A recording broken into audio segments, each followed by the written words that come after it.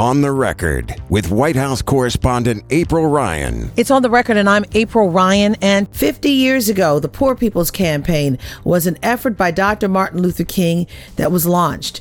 But with Dr. King's death, it too died. Well, it didn't see the light of day as Dr. King would have hoped. But someone is trying to revitalize that Poor People's Campaign starting on Mother's Day with 40 days of protesting. That person is Rev William Barber of North Carolina. I talked to him in this latest installment of On the Record with April Ryan. So, Rev Barber, first of all, thank you for joining me for On the Record with April Ryan. You are a hero, and I tell you, I'm just so thankful that we caught up with each other at the 50th anniversary, or the commemoration, or the memorial service, I guess, of the late Dr. Martin Luther King Jr. a few weeks ago. But what I want to talk to you about is what you're doing. You're picking up where Dr. King left off with the Poor People's Campaign. It's 50 years old this year. That's another anniversary. Talk to me about what you're trying to do to heighten awareness about poverty in America. Well, thank you so much, Ryan, for April, for having us on. It was great to see you as well. One of the things I've said, along with my co-chair, the Reverend Dr. Liz Theo Harris, is that we can't afford in this moment to just have commemorations and remembrances without having reconsecrations and re-engagement on the critical issues around what Dr. King called the triune evils of racism, poverty, and militarism. We have done some extensive travel around the country, visited over 30 states over the last 2 years, and we have met people in this country who are deeply impacted with what we now call the 5 interlocking injustices. Systemic racism, particularly as it is seen through the lens of voter suppression, systemic poverty, ecological devastation, the war economy, militarism, and also the false moral narrative of so-called Christian and religious nationalism that basically says if you are anti-gay people, anti-abortion, pro-prayer in the school, pro-guns, pro-tax cuts, then somehow that is the, quote, moral position. That, we know that doesn't line up theologically. It doesn't line up historically. And what we know is that 50 years after the Dr. King and many others, Cesar Chavez, Rabbi Heschel, the National Welfare Rights, there were several others, joined with him at a time when he was being radically ostracized. He dared to connect these 3 issues. He had done it before, but he connected them in a powerful way in '67. And many people had left him. Many civil rights organizations had left him. Many unions had left him. And he found this remnant of people that said, we need to address these issues of racism, poverty, and militarism.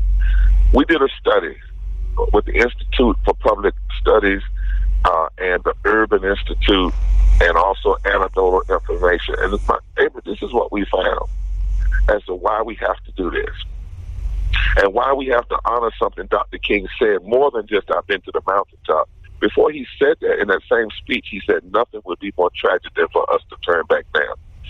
50 years later, we have less voting rights today than we had August 6, 1965, because the Voting Rights Act was gutted June 25th, 2013.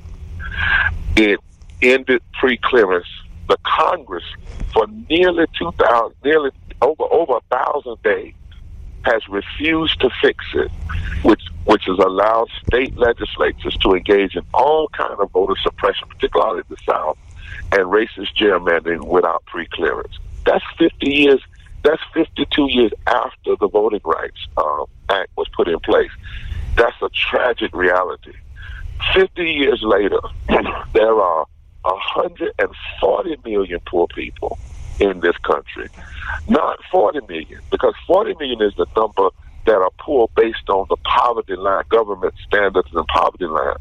But if you actually look at the number of people that are working poor and living in poverty, is over 140 million people, the majority of which are women, children, the disabled, and white. But in terms of the black community, over 35-40% in the black community are living in some form of poverty. That is a moral tragedy. We have 37 million people living in this country without health care today, even with the portions of Obamacare, Affordable Care Act that are still left. And the Mailman School of Public Health told us some years ago that nearly 250,000 people die every year from low wealth. Not more than heart attacks, strokes, and cancer. In the country that is the wealthiest country in the world, we are the only country of the 25 wealthiest that do not offer some form of universal or single-payer health care. And lastly, we have over 4 million families that in some way have lead in their water or toxins in their water. We can buy unleaded gas, can buy unleaded water. We can buy unleaded water. We're spending over 50 cents of every discretionary dollar to the war economy and militarism. And when you add all of this up, yes, we have moved forward in some ways, but the work is far from over. And we can't have just a movement that addresses racism or interpersonal racism and that doesn't deal with poverty. And we can't have a movement that's a neoliberal movement that just says if you just deal with economics without dealing with systemic racism, somehow you can solve things. We had lastly, and I know I said lastly as a preacher, but this is the last one, 26 presidential debates in the last presidential election on the Democratic side, the Republican side, the general election. It may have been more than 20, but I know at least 26. Not 1 hour on poverty was discussed and debated. Even though we have 140 million people, 43% of this nation living in poverty of some sort. Not 1 hour on voting rights, even though we have a rolling back of voting rights that we haven't seen since the days of Jim Crow. And we know that 23 states since 2010 have passed voter suppression policies. We cannot have a democracy that has these kinds of issues and they are pushed at the margins of our political discourse and our consciousness. So the Poor People's Campaign, a national call for moral revival, is launching on Mother's Day for 40 days. And our one singular goal in the launch, it's a multi-year campaign, but our one singular goal is to shift the narrative by changing the narrators, to allow poor people and impacted people and clergy and others to get in the public square and say we can no longer accept this country being silent or apathetic on these issues. Reverend Barber, but what I don't understand, and I'm sure other people don't as well, during the Obama years, we heard Republicans talk about the issue of poverty. And then even now, we heard Paul Ryan and some others and McConnell were trying to work out the poverty agenda or work out the issues of poverty, but they couldn't agree on it. So therefore it didn't make it it wasn't paramount for this moment in time under the Trump years. What happened? Why didn't it become something that just kept the steam? Why wasn't the steam there to keep it moving? Well, I think there are at least three reasons. Number one, as Dr. King and others were lifting the Poor People's Campaign, we have to remember another strategy was being lifted called the Southern Strategy by Richard Nixon and Kevin Phillips. And the goal of that strategy was to racialize the poverty programs. The goal of that program was to create a racial divide in the electorate, particularly in the South, to split poor whites and poor blacks and poor brown people from being the natural constituencies that they should be. And the goal was to talk race in economic terms and to talk about tax cuts being the salvation of everything, and to talk about entitlement in a negative way, to racialize entitlement, to create this false narrative that somehow a reason, particularly whites were poor, is because that they were being overtaxed in order to fund entitlement programs that were going mostly to help black and brown people, when in reality the majority of the people using those entitlements were white. Now, Dr. King saw this coming. He said it in 1965 that every time in American history there has been the possibility of a black, white, brown coalition, the racist aristocracy uses all kinds of gimmicks, just like in the 1800s when the redemption movement did it to stop Reconstruction. And then, of course, the white Southern strategy did in the 60s. They used these gimmicks to split the natural constituencies. Dr. King has said to us that the only real constituency that can shift America will be for black, brown, and white, poor, and working people to come together with union and First Nation people. So number one, I think that we've had this racialization of poverty. And so most folk don't even know that there are 9 million more poor white people than there are African Americans in raw numbers, if you just look at the government standard. And yet, the majority of the states that have the highest poverty rates are the states that are the reddest, are the states that are electing people who actually, April, use racialized voter suppression to get elected. And then once they get elected, they use the power they have to hurt poor people, most of which are white. We're going to point this out. We actually have a map that shows all the states that engaged in voter suppression are also the poorest states, are also the states with the poorest women, the poorest children, the poorest, the most attacks on immigrants. And we've got to point this out because there's been such a massive cover-up of this reality.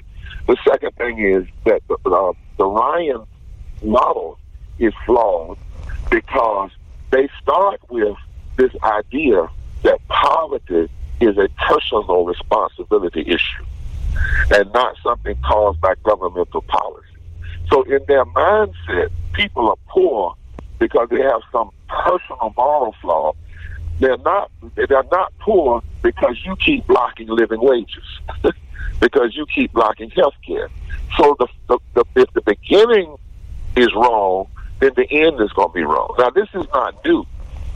There were forces all the way back when Franklin Delano Roosevelt passed the New Deal that said the same kinds of things, and they are the people that precursors to the Ryan and McConnell. Lastly, we just saw this massive tax cut, and this tax cut, some look at it and say that we actually saw more in this tax cut, a transfer of wealth from the working poor and poor to the wealthy in a way we hadn't seen since the transfer of wealth from the backs of the slaves to a racist aristocracy. That should be troubling to all Americans, that we will rescue banks but let people fail. We treat people like babies and corporations like people.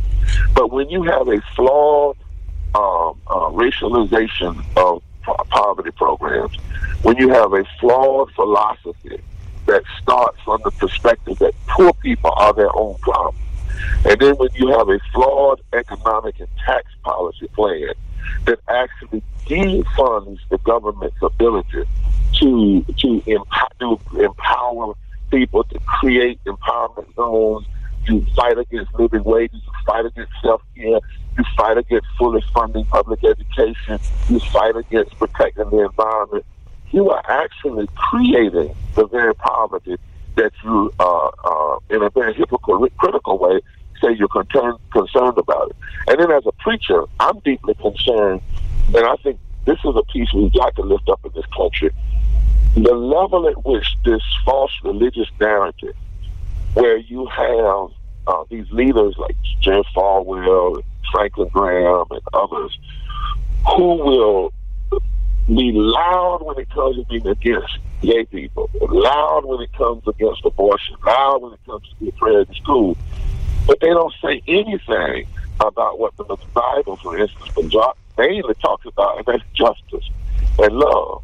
They don't have a thing to say about guaranteeing people living wages and guaranteeing people health care, which are the fundamental precepts in Scripture. So what you end up with is not only people having a flawed understanding of dealing with poverty, they have a religious consecration of their flawedness. So you get preachers that go in and pray, P-R-A-Y, for a president or for Congress, congressional leaders, while they are praying, P-R-E-Y-I-N-G, on the poor. When in fact, the role of clergy, the role of religion should be to critique the society. And that's why we've got to have this movement. Now, I must say, it's not just the Republicans. And I have to say that. You know, when Obama was in office, if I'm not mistaken, the Senate blocked his jobs program.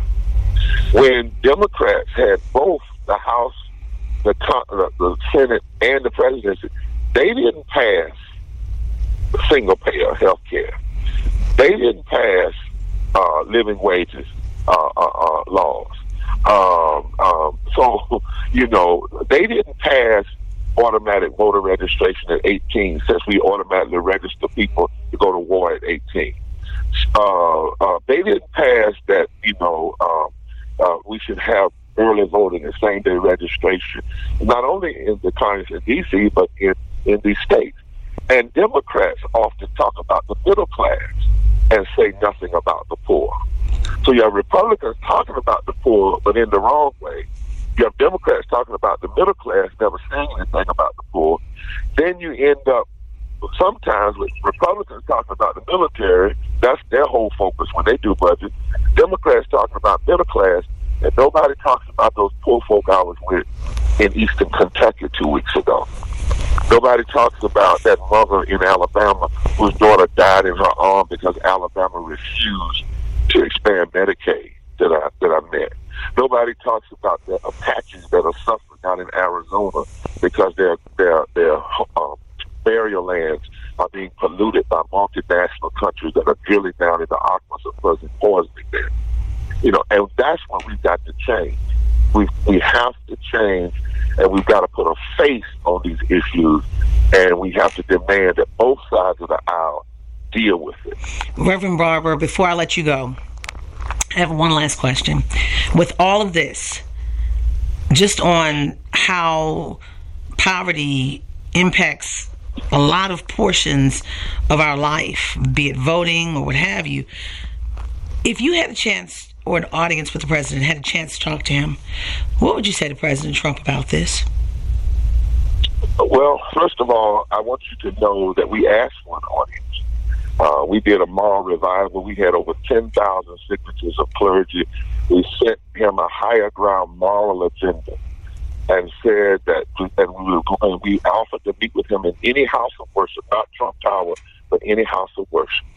Number one, we wanted to say to him that he needed to repent for the way in which he ran his campaign, and also acknowledge that it wasn't just him. He was running the game of the Southern strategy.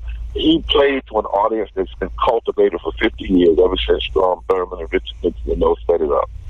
But then we also want to say to him, you know, it is possible, and I would say to him, for people to change. If I didn't believe that, I would not be a preacher.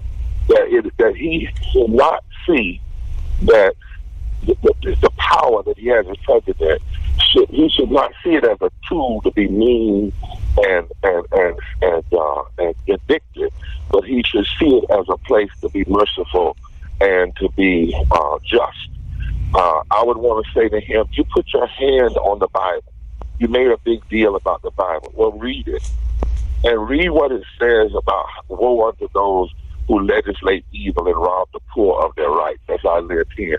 Read what it says when Jesus said, I will say to nations, when I was hungry, did you feed me? When I was sick, did you care for me? If you're going to make all of this to do about being a person of faith, then follow the faith. So next, I would say to him, you swore to uphold the Constitution. Well, the Constitution, this president says, that your first concern should be we, not I, not talking about yourself all the time.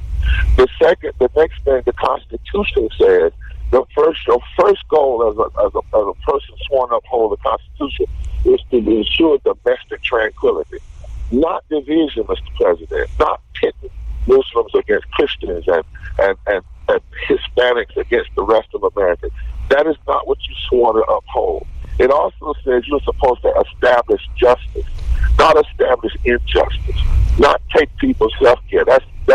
a form of injustice. Not give, more cuts to the wealthy and hurt the worker. That's a form of injustice, and you're constitutionally out of order. Number 3, the Constitution says you're supposed to provide for the common defense, not just the defense of the lobbyists and the defense of the corporations and the defense of the wealthy, but for the common defense. And lastly, you're supposed to promote the general welfare. And I would say that welfare is a constitutional word. It's not a bad word. And when you promote policies that hurt the majority of Americans, when you promote policies, you, and not just you, but the Congress that's enabling you, because I think President Trump's problem is the congressional leaders that enable him, that for a tax cut, they were willing to accept his racism. For a tax cut, they're willing to accept the way in which he maligns people and women for a tax cut, a wrongful, unjust tax cut. And they should be challenged as well. But I would say that, Mr. President, you're supposed to promote the general welfare of all people. And your policies are not doing that. And you have an opportunity to change, because it's going to be a sad state of affairs for history to write that you had all of this power, but you used it in all of the ways you were not supposed to. But finally, I would say to him, Mr. President, if you don't change, if you're not willing to change, then the people are willing to non-violently confront the injustices that you and this Congress are doing. If our nonviolent confrontation will not be partisan, but it will be on our deepest moral and religious principles. And that's why on Mother's Day, for 40 days, we're going to launch this campaign that's going to focus on nonviolent, moral, fusion, direct action in at least 30 states and the District of Columbia. We're going to focus on massive voter mobilization, particularly among the 140 million people who are poor and working poor in this country. And we're going to focus on power building from the bottom up. And for 6 weeks, we're going to launch this campaign. We're going to say to the Congress, not just to the president, that we are not going anywhere. We're going to shift, hopefully, the political narrative and the public policy narrative, and we're going to go to work. Not because we're trying to save the Democratic Party, not because we're trying to merely call for the Republican Party to repent of many of its ways, but we recognize that we are in a moment, a kind of third reconstruction, and we have to fight to save the soul at the heart of this democracy. Reverend William Barber, thank you so much. Mother's Day is not just about mothers, but it's also about helping people. It's about reaching down and lifting up the poor, dealing with voting rights and so many other things. Reverend William Barber is going to be embarking on 40 days for this Poor People's Campaign, marching, demonstrating, etc. Join him. And how would they reach you, Reverend Barber? Go to www.breachrepairers.org. And if they go to that website, they can click on the Poor People's Campaign, or they can follow me on Twitter. It's Rev Barber on Twitter. But mostly I would like for them to go to breachrepairers.org, click on the Poor People's Campaign, and then when they go there, it will show them how they can get involved in states across this country.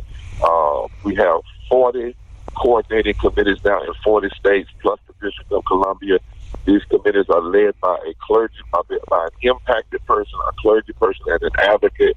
We just had 47 nonviolent direct act trainings just a few days ago in 36 states, because people are coming together, red, yellow, black, white, gay, straight, young, old, Christian, Jewish, Muslim, Hindu, even people who are not of faith, but they believe in the moral arc of the universe.